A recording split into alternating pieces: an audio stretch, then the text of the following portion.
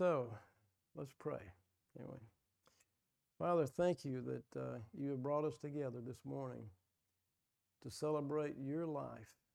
Thank you, Lord, that we can celebrate the fact that you are alive and you're seated at the right hand of the throne of our Father. Pray, Father, that you would just allow me to speak what you would have today. We trust the Holy Spirit that you will come and minister to all of us.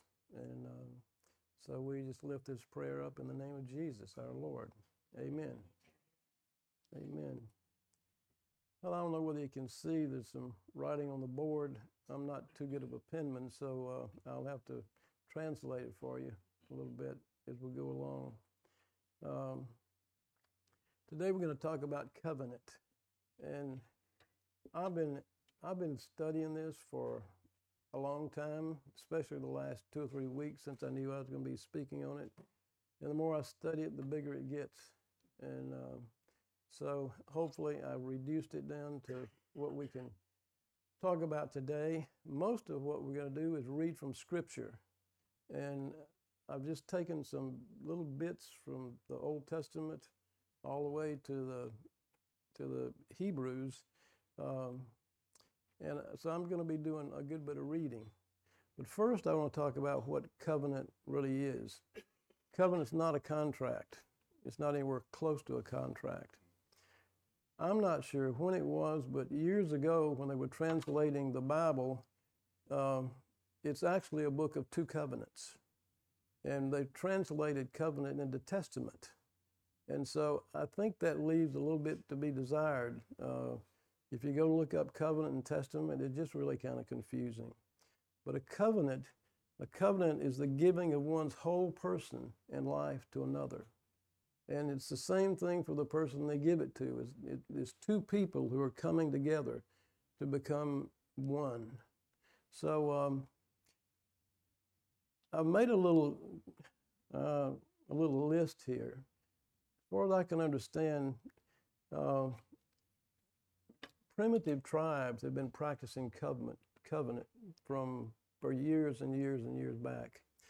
There's some writing from a guy named Trumbull in the 18th century who wrote about these 2 guys. One was named Stanley and one Livingston. Dr. Livingston was from England, and he was in Africa trying to find out where the Nile River started.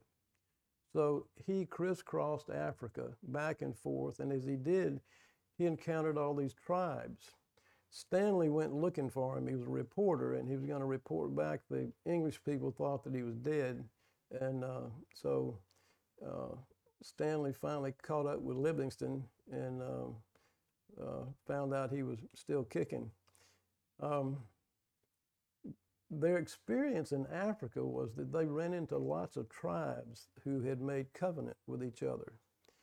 There was one tribe that was real powerful, and Livingston had gone there and was kind of afraid of them.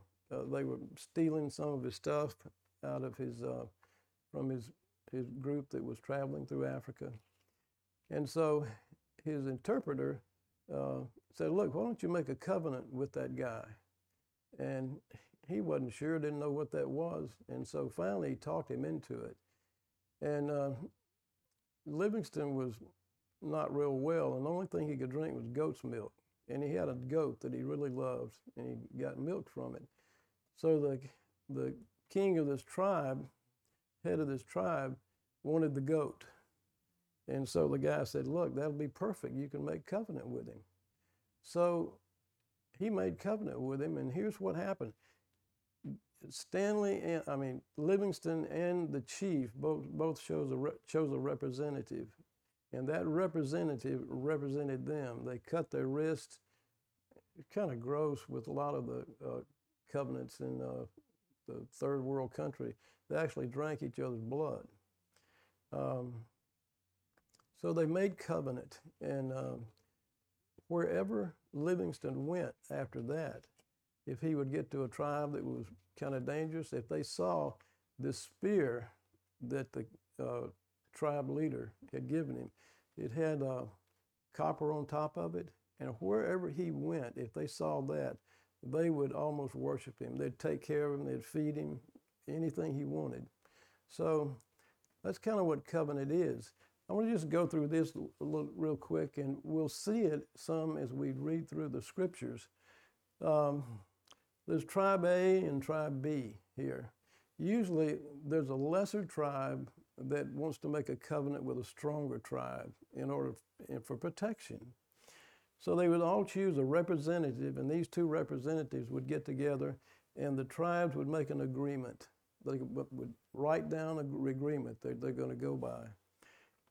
They would trade coats and weapons. When they traded coats and weapons, they were saying, everything that I have now belongs to you. And here's my weapon. I'll never attack you. I'll always watch your back. And I'm going to take care of you. Then they would exchange names. So tribe A would no longer be known as tribe A. It would be known as tribe BA. And tribe B would now be known as tribe BA. They would trade names. Then they would go through the cutting of their wrists. They would cut their wrist and mingle their blood together. We've all heard about the American Indians calling themselves blood brothers. Well, that's what they did. Some of the traditions of the Indians are so grotesque, I don't even want to talk about it. But they would cut their wrists, they'd mingle the blood together, and then they would say, we are blood brothers.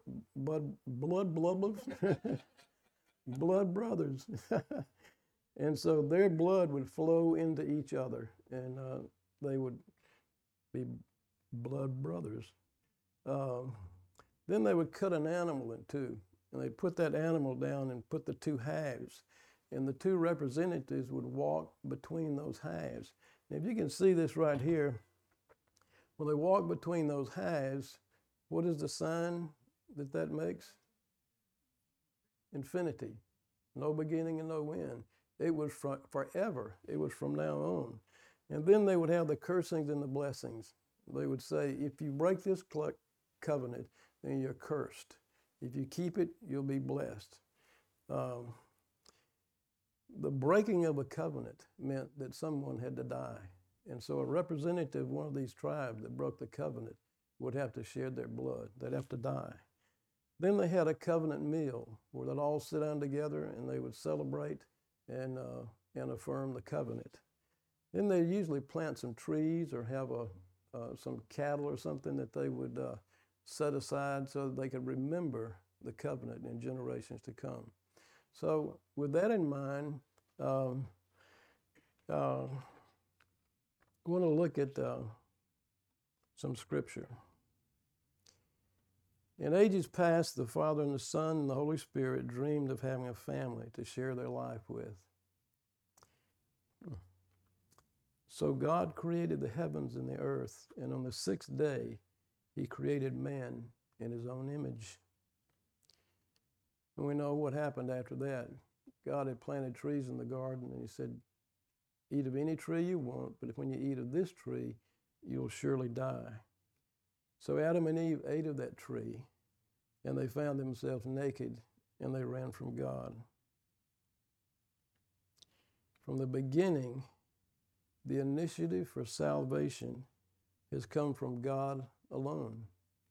Humans have not asked for salvation. All through the whole Bible, it's a story of men running from God and God going after us. As Billy Graham would say, the hound of heaven keeps coming after us because he loves us, not because he's mad. Adam nor Eve, after the fall, showed any sign of repentance. They actually ran from God. They ran and hid from him because they were afraid. And God says, why are you hiding? You say, well, I'm afraid. I'm naked and I'm afraid. And God says, who told you that? And I think that's something that we get to hear a whole lot when the accuser comes to us and accuses us of something. God says, who told you that? So in the garden, God announced the covenant he would make with the whole human race in Adam. he said, I will put enmity between you and the woman, and between your seed and her seed. He shall bruise your head, and you shall bruise his heel. There was nothing for man to do other than simply receive the covenant that God was making. God left nothing for man to do. So after that, we know that the human race began to move further and further away from God. You get down to Nimrod going to build a tower that was going to reach heaven, and man trying to find life by himself apart from God. In Genesis 6:17 it says, and behold, I myself am bringing floodwaters on the earth to destroy from under heaven all flesh, in which the breath of life, everything that is on earth, shall die. But I will establish my covenant with you, and you shall go into the ark, you and your sons and your wife and your sons' wives with you. So the floods come and wipe out all life on earth. And then God comes to Noah and he says, thus I will establish my covenant with you. Never again shall all flesh be cut off from the waters of the flood. Never again shall there be a flood to destroy the earth. And God said, this is a sign of the covenant which I make between me and you and every living creature that's with you for perpetual generations. I set my rainbow in the cloud, and it shall be the sign of the covenant between me and the earth. And I will remember my covenant, which is between me and you and every living creature of flesh. The waters shall never again become a flood to destroy the flesh. It's interesting again to see that God took the initiative. He just took care of Noah. Noah had nothing to do with it other than obeying God and building the ark and then getting in it, you know. So there comes along a man later on named Abraham. And Abram brought all these things to him and cut them in two. I might have skipped a page. I did. After this, the word of the Lord came to Abram in a vision. It says, do not be afraid, Abram. I am your shield and your very great reward. But Abram said, Sovereign Lord, what can you give me since I remain childless, and the one who will inherit my estate is Eliezer of Damascus? And Abram said, you have given me no children, so a servant in my household will be my heir. Then the word of the Lord came to him and said, this man will not be your heir, but a son who is your own flesh and blood will be your heir. He took him outside and said, look up at the sky and count the stars, if indeed you can count them. Then he said to him, so shall your offspring be. And Abraham believed the Lord, and it was credited to him as righteousness. It's interesting that the word believe there means to give oneself wholly up. So Abraham gave himself to God in utter abandonment. You see the covenant? He also said to him, I am the Lord who brought you out of the Ur of Chaldees to give you this land and to take possession of it. But Abraham said, Sovereign Lord, how can I know that I will gain possessions of it? So the Lord said to him, bring me a heifer, a goat, and a ram, each 3 years old, along with the dove and young pigeons. Abraham brought all these things to him, cut them in two, and arranged them in halves opposite for each other. The birds, however, he did not cut in half. Then birds of prey came down to the carcasses, but Abraham drove them away. I wonder who sent the birds of prey to eat the carcasses up. It wasn't God. So Abraham drove the buzzards away. And the sun was setting. Abraham fell into a deep sleep, and a thick and dreadful darkness came over him. Then the Lord said to him, know for certain that for 400 years your descendants will be strangers in a country that not their own, and that they will be enslaved and mistreated there. But I will punish the nation they serve as slaves, and afterward they will come out with great possessions. You, however, will go to your ancestors in peace and be buried at a good old age.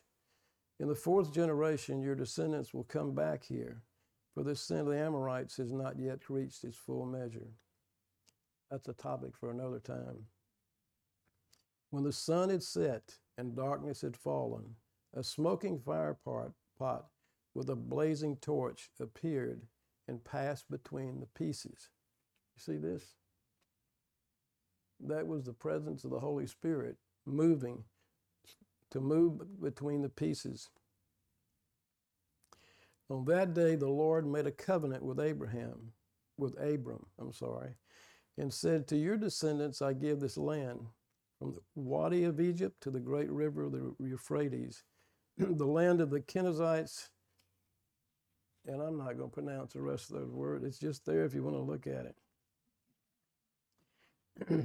In Genesis 17, when Abram was 99 years old, the Lord appeared to him and said, I am God Almighty. Walk before me faithfully and be blameless. Then I will make my covenant between me and you and will greatly increase your numbers. Abraham fell down and God said to him, as for me, this is my covenant with you. You will be the father of many nations. No longer will you be called Abram. Your name will be called Abraham, for I have made you a father of many nations. Remember this? The tribes exchanged names. Here's Abram, and God says, now I want your name to be Abraham. It sounds a lot like Elohim. Does that make sense?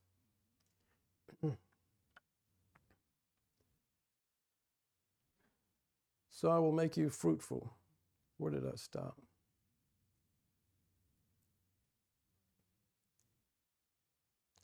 I'll make you very fruitful. I will make nations of you, and kings will come from you. I will establish my covenant as an everlasting covenant between me and you and your descendants after you for the generations to come, to be your God and the God of your descendants after you.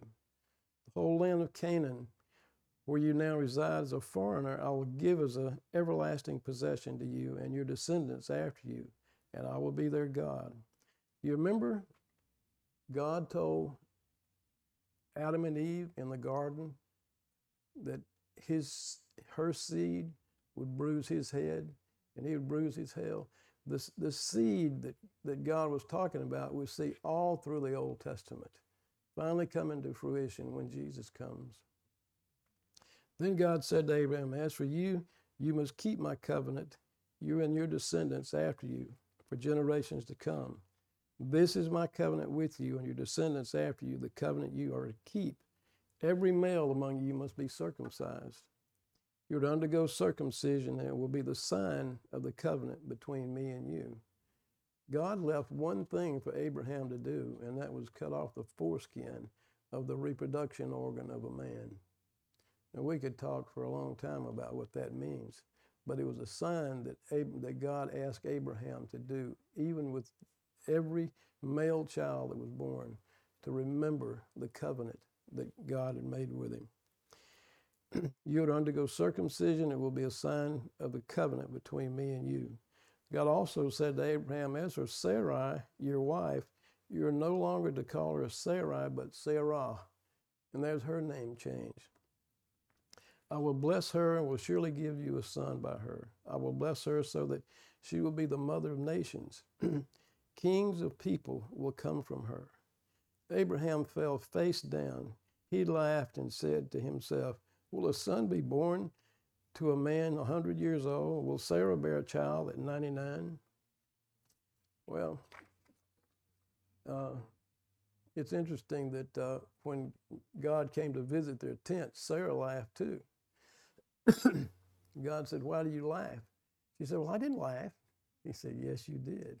So they named their son Isaac. You know what Isaac means? Laughter. So every time they called Isaac, it was like saying, hey, ha, ha, ha, ha, come here. Oh. So God says, by myself have I sworn an oath, for because thou hast done this thing, and has not withheld thy son, thine only son, that in blessing I will bless thee, and in multiplying I will multiply thy seed as the stars of heaven, and as the sand on the seashore. And your descendants shall possess the gate of their enemies. In your seed all the nations of the earth shall be blessed, because you have obeyed my voice. This is God speaking to Abraham after he took Isaac up on the mountain to offer him as a sacrifice. God has said, you take your son, your only son that you love, and I want you to bring him up and sacrifice him. We all know the story of that. And God, when Abraham was ready to sacrifice him, God said, stop, and there was a ram in the bulrushes. You see that? For us, there was somebody else there for us instead of us. His name is Jesus. After that, this guy named Moses comes along. 400 years after this, after Abraham's experience with God. And God, it says in Exodus 2:24, it says, God heard the groanings and remembered his covenant. These people had been in slavery and had been treated very badly for many, many years. And it says they cried out to God, and God remembered his covenant. You know, the plagues that came along, we'll talk about that. Moses told Pharaoh, he said, let my people go. And then Pharaoh finally said, after all the plagues and all that, he said, look, take your people and get out of here. I don't even want to see you again. So the Passover, God said for him to select a lamb on the 10th day of the month, and on the 14th day, slaughter it at twilight. Eat the lamb, put the blood on the sides and top of the doorpost. Can you imagine having a bunch of kids and you bring this little lamb in your house for 4 days and they pet it, take care of it, love on it, and then at twilight on the 4th day, you have to cut its throat and you eat it and you put its blood on the doorpost. God says, do this, for I will pass through the land of Egypt on that night, and will strike all the firstborn in the land of Egypt, both man and beast. And against all the gods of Egypt I will execute judgment. I am the Lord. Now the blood shall be a sign for you on the house where you are. And when I see the blood, I will pass over it. And the plague shall not be on you to destroy you when I strike the land of Egypt. So this day shall be to you a memorial, and you shall keep it as a feast to the Lord throughout your generations. You shall keep it as a feast by an everlasting ordinance. And we know they kept that feast all the way up to when Jesus came. So they left Egypt, 600,000 men on foot. Men, women, and children was probably 1.5 million, 2 million. I think out in the desert, they probably reached 3 million people. That's a lot of people in it. So they crossed the Red Sea, and God gives them quail and manna to eat. Quail in the afternoon, manna in the morning. You know that story. So then we have the giving of the law to Moses. God calls Moses to go up on a mountain, and he stays up there 40 days with God. He was gone so long, all the people decided, well, Moses has left us. What are we going to do? And so they talked Joshua into making a golden calf, and they began to worship it. Moses comes down, sees them. You know what happens. He breaks the 10 Commandments, and the people are just, nobody's seeking after God. Nobody. So the rebellion happens, and in Exodus 34, after God gives Moses another set of tablets, and the Lord said, behold, I make a covenant before all thy people. I will do marvelous things such as have never been seen or done in all the earth. So we fast forward to David. God said to him, "Do not fear, for I surely show your kindness for Jonathan, your father's sake, and will restore to you all the land of Saul." I skipped a page. Sorry. There it is. Excuse me.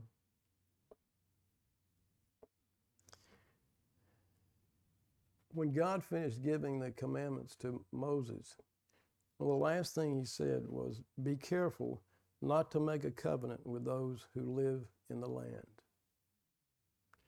And there's an interesting little story in Joshua 9 and 10, where the children of Israel were camped and they had made covenant with God, and they were about to take over all these tribes. They were about to drive them out of the land. And there was a little tribe real close to where the Israelites were camping. And they put on old shoes, raggedy clothes, and they put food that had mold on it in their bags. And they approached the Canaanites. They came to Joshua and they said, "Look, we're just real poor and we live far away and we're just afraid. We've heard about your God and what he does, and we want to make a covenant with you." So they tricked the Israelites, tricked Joshua into making a covenant with them. Well, a few days later, they found out the little tribe lived just a couple of hills over from them. And they had come to them to make a covenant. Tribe A, the little tribe, came to make a covenant with tribe B, the strong tribe. Y'all getting bored? So all the people started grumbling, and they said, "Look, we got to go kill them. You know, you've made a covenant. You shouldn't have done that. God said not to do it, and you did it." And Joshua said, because we are in covenant with God, we're bound to keep this covenant we've made with these people. And then they got word that some tribes were about to attack them because they were upset. They had gone and made covenant with Israel, and then they were going to run over all these other little tribes. Well, when they came to Joshua, he said, "No, because we're in covenant with God, we're now in covenant with these people, and we have to protect them." So they went out and destroyed the other tribe that were coming after them. It's the story of the day that the sun stood still and the moon. Remember that? Everything stood still so that they could be able to overpower that little nation. Then we have Jonathan and David. Jonathan and David made a covenant because of his love, because of the love that they shared together. And Jonathan took off the robe that was on him and gave it to David with his armor, even to his sword and his bow and his belt. Jonathan gave David his coat and his weapons, and they made a covenant with each other. And they were saying, "I'll keep this covenant forever." The story in 2 Samuel, just one little line in 1 Samuel, says that this kid of Jonathan's, when Jonathan and David were killed in war, normally what would happen if the king was killed, the nation that overran them would come and kill all their family and everything. So Jonathan's nursemaid, or whatever she was keeping the kids, and she took this little boy named Mephibosheth and was trying to escape. They were trying to get away so they wouldn't be killed. And she fell down and she dropped him, and he fell on the steps and broke his legs. She took him to a place called Lodebar, which was way out in the country. It was, far away from anybody so that no one could find him. She took him out there, and they lived there for I don't know how many years. Now, if you just read between the lines, what do you know about Mephibosheth? He was heir to the throne of Israel when his father was Jonathan. So probably people would tell him, hey, man, you know, David's on the throne there. You better figure out a way to kill him so that you can take your rightful place. Well, Mephibosheth legs were broken, he was crippled, couldn't get around. So he probably just sat there and seethed his whole life. And then there's this passage in 2 Samuel. It says, now David said, is there still anyone who is left of the house of Saul, that I may show him kindness for Jonathan's sake? And there was a servant of the house of Saul whose name was Ziba. So when they had called him to David, the king said to him, are you Ziba? He said, at your service. Then the king said, is there not still someone of the house of Saul to whom I may show kindness of God? And Ziba said to the king, there is still a son of Jonathan who is lame in his feet. So the king said to him, where is he? And Ziba said to the king, indeed, he is in the house of Machir, the son of Ammiel, in Lodebar. Then King David sent and brought him out of the house of Machir, whatever his name was, the son of Ammiel from Lodebar. You can imagine this. David's soldiers going to Lodebar, this little old town, and they drive up there and they say, we're looking for Mephibosheth. Uh-oh. I mean, the fear of God was in him, huh? Scared to death. He's fixing to get killed. So King David sent and brought out of the house of Machir of Lodebar. Now when Mephibosheth, the son of Jonathan, the son of Saul, had come to David, he fell on his face and prostrated himself. Then David said, Mephibosheth. And he answered, here is your servant. So David said to him, do not fear, for I will surely show you kindness for Jonathan your father's sake, and will restore to you all the land of Saul, your grandfather, and you shall eat bread at my table. Then he bowed down himself and said, what is your servant that you should look upon him as a dead dog as I? I want to tell you what, that's a picture of us, isn't it? That's a picture of the lie that has been spread about God all these years, that we should be afraid of him. And yet, Mephibosheth was about to inherit everything that belonged to his father Jonathan. And the kings called Ziba, Saul's servant, and said to him, I have given to your master's son all that belonged to Saul and to all his house. You therefore and your sons and your servants shall work the land for him, and you shall bring in harvest, that your master's son may have food to eat. But Mephibosheth, your master's son, shall eat bread at my table always. Now Ziba had 15 sons and 20 servants. Can you imagine Mephibosheth sitting down at David's table one morning, about to have eggs, and somebody across the table looked at him and said, what are you doing here? David said, see this? He's here because of a covenant that I made with his father.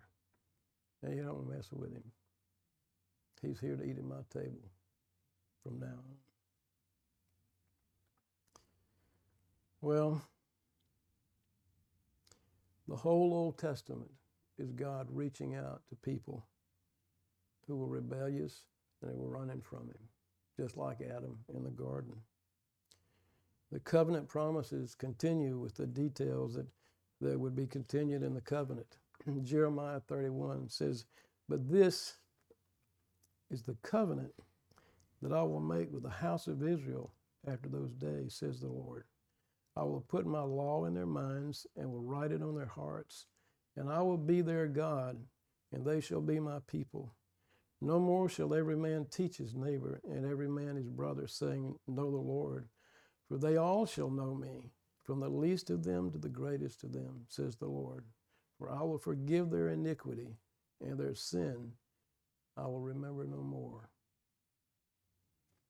You notice it's almost like the covenant words of God are always, I will do this. He didn't need to prove anything to anybody. He was the God who was calling his children to himself, who were running from him, who were listening to the lie. In Ezekiel 36, it says, Then I will sprinkle clean water on you, and you shall be clean. I will cleanse you from all your filthiness and from all your idols. I will give you a new heart and put a new spirit within you.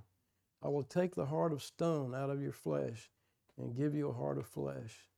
I will put my spirit within you and cause you to walk in my statutes, and you will keep my judgments and do them.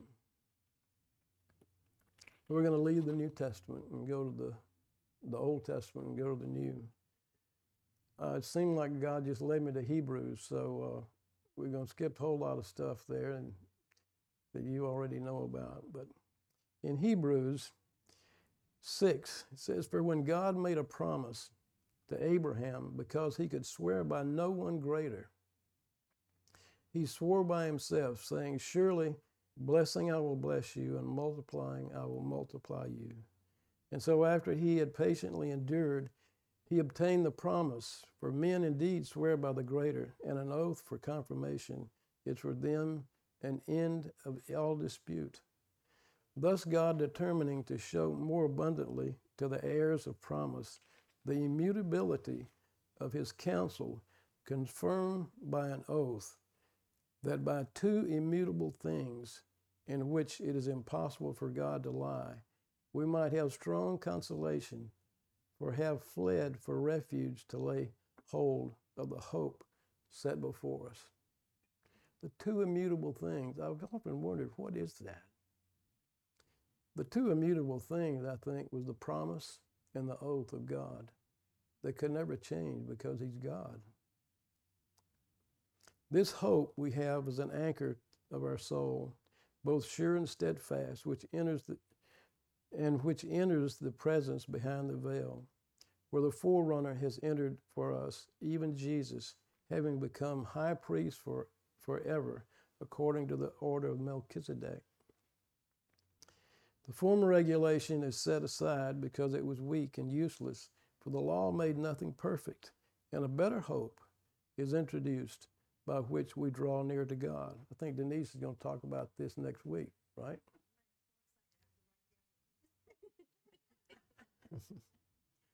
And it was not without an oath. Others became priests without an oath, but he became a priest with an oath when God said, The Lord has sworn and will not change his mind. You are a priest forever. Because of this oath, Jesus has become the guarantor of a better covenant. Now there have been many of those priests since death prevented them from continuing in office, but because Jesus lives forever, he has a permanent priesthood. Therefore, he is able to save completely those who come to God through him, because he always lives to intercede for them. Isn't that wonderful? You know what it said? He's able to save us completely. Such a high priest truly meets our need, one who is holy, blameless, pure, set apart from sinners, exalted above the heavens. Unlike the other high priests, he does not need to offer sacrifices day after day, first for his own sins and then for the sins of the people. He sacrificed for their sins once for all when he offered himself. For the law appoints as high priests men in all their weakness, but the oath, God's oath, which came after the law, appointed the Son who had been made perfect forever. But Christ came as high priest of the good things to come, with the greater and more perfect tabernacle not made with hands, that is, not of the creation, not with the blood of goats and calves, but with his own blood he entered the most holy place, once for all, having obtained eternal redemption. For if the blood of bulls and goats and ashes of heifers, sprinkling unclean sanctifies for the purifying of the flesh, how much more shall the blood of Christ, who through the eternal Spirit offered himself without spot to God, cleanse your conscience from dead works to serve the living God. And for this reason, he is the mediator of the new covenant by means of death for redemption of the transgressions under the first covenant, that those who are called may receive the promise of an eternal inheritance. Excuse me. Hebrews 9 says, but when Christ came as high priest of the good things that are now already here, he went through the greater and more perfect tabernacle that is not made with hands, that is to say, is not a part of this creation. He did not enter by means of blood and goats and calves, but he entered the most holy place once for all by his blood, by his own blood, thus obtaining eternal redemption. The blood of goats and bulls and ashes of heifer sprinkled on those who are ceremonially unclean sanctify them so that they are outwardly clean. How much more then will the blood of Christ, who through the eternal Spirit offered himself unblemished to God, cleanse our consciences from acts that lead to death, so that we may serve the living God? For this reason, Christ is the mediator of a new covenant, that those who are called may receive the promised eternal inheritance. Now that he has died as a ransom to set them free from the sins committed under the first covenant. In the case of a will, it is necessary to prove the death of the one who made it, because a will is in force only when somebody has died. It never takes effect while the one who made it is living. This is why, excuse me, even the first covenant was not put into effect without blood. When Moses had proclaimed every command of the law to all the people, he took the blood of calves together with water, scarlet wool, and branches of hyssop, and sprinkled the scroll and all the people. Can you imagine how bloody that was back then? Everything was sprinkled with blood. He said, "This is the blood of the covenant which God has commanded you to keep." In the same way, he sprinkled with blood both the tabernacle and everything used in its ceremonies. In fact, the law requires that nearly everything be cleansed with blood, and without the shedding of blood, there is no forgiveness. See that? It was necessary then for the copies of the heavenly things to be purified with these sacrifices, but the heavenly things themselves were better sacrifices than these. For Christ did not enter a sanctuary made with human hands that was only a copy of the true one. He entered heaven itself, now to appear for us in God's presence. Nor did he enter heaven to offer himself again and again, the way high priest enters the most holy place every year with blood that is not his own. Otherwise, Christ would have had to suffer many times since the creation of the world. But he has now appeared once for all at the culmination of the ages to do away with sin by the sacrifice of himself. Just as people are destined to die once, and after that the judgment, so Christ was sacrificed once to take away the sins of many. And he will appear a second time, not to bear sin, but to bring salvation to those who are waiting for him.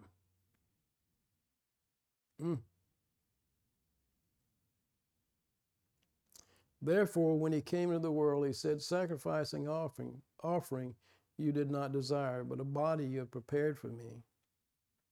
In burnt offerings and sacrifice for sin you had no pleasure. Then I said, Behold, I have come. In the volume of the book it is written of me, to do your will." The volume of the book. The whole book is about Jesus from the very beginning to the end. It's the seed that came through Eve that was God brought it all the way through the human race. And finally, culminated in Jesus. Previously saying sacrifice and offering, burnt offerings and offerings for sin, you did not desire, nor had pleasure in them, which are offered according to the law. Then he said, Behold, I have come to do your will, O God. He takes away the first, that he may establish the second. By that will we have been sanctified, set apart, through the offering of the body of Jesus Christ, once for all. Period. And every priest stands ministering daily and offering repeatedly the same sacrifices, which can never take away sin. But this man, after he had offered one sacrifice for sin forever, sat down at the right hand of God, from that time waiting till his enemies are made his footstool. For by one offering he has perfected forever those who are being sanctified. But the Holy Spirit also witnesses to us. For after he had said before, This is the covenant that I will make with them after those days, says the Lord. I will put my laws in their hearts and in their minds, and I will write them. Then he adds, Their sins and their lawless deeds I will remember no more. Now where there is remission of these, there's no longer an offering to sin. No need. Therefore, brethren, have boldness to enter the holiest by the blood of Jesus, by a new and living way, which he consecrated for us through the veil that is his flesh, and having a high priest over the house of God. Let us draw near with a true heart in full assurance of faith, having our hearts sprinkled from an evil conscience and our bodies washed with pure water. Let us hold fast the confession of our hope without wavering, for he who promised is faithful. And let us consider one another in order to stir up love and good works, not forsaking the assembling of ourselves together, as is the manner of some, but exhorting one another, so much the more as you see the day approaching. So, the story of the human race is written in Romans chapter 3. Paul says, There is no one righteous, not even one. There is no one who understands. There is no one who seeks God. All have turned away. They have together become worthless. There is no one who does good, not even one. Their throats are open graves. Their tongues practice deceit. The poison of vipers is on their lips. Their mouths are full of cursing and bitterness. Their feet are swift to shed blood. Ruin and misery mark their ways. In the way of peace they do not know. There is no fear of God before their eyes. Sounds a lot like the world we live in today, doesn't it? Now we know that whatever the law says, it says to those who are under the law, so that every mouth may be silenced and the whole world held accountable to God. Therefore, no one will be declared righteous in God's sight by the works of the law. Rather, through the law, we become conscious of sin. Now, why is it there's so much teaching out there that you've got to go serve God, you got to go do something for God? That's not what it says here. It says no one will be declared righteous in God's sight by the works of the law. But now, apart from the law, the righteousness of God has been made known, to which the law and the prophets testify. The righteousness is given through faith in Jesus Christ to all who believe. There's no difference between Jew and Gentile, for all have sinned and fall short of the glory of God, and all are justified freely by his grace through the redemption that came by Christ Jesus. God presented Christ as a sacrifice of atonement through the shedding of his blood to be received by faith. He did this to demonstrate his righteousness because in his forbearance he had left the sins committed beforehand unpunished. He did it to demonstrate his righteousness at the present time, so that as to be just and the one who justifies those who have faith in Jesus. So Jesus is God coming to where we are, joining us in our lost condition, taking to himself our death, and through the new covenant, inviting us into intimate fellowship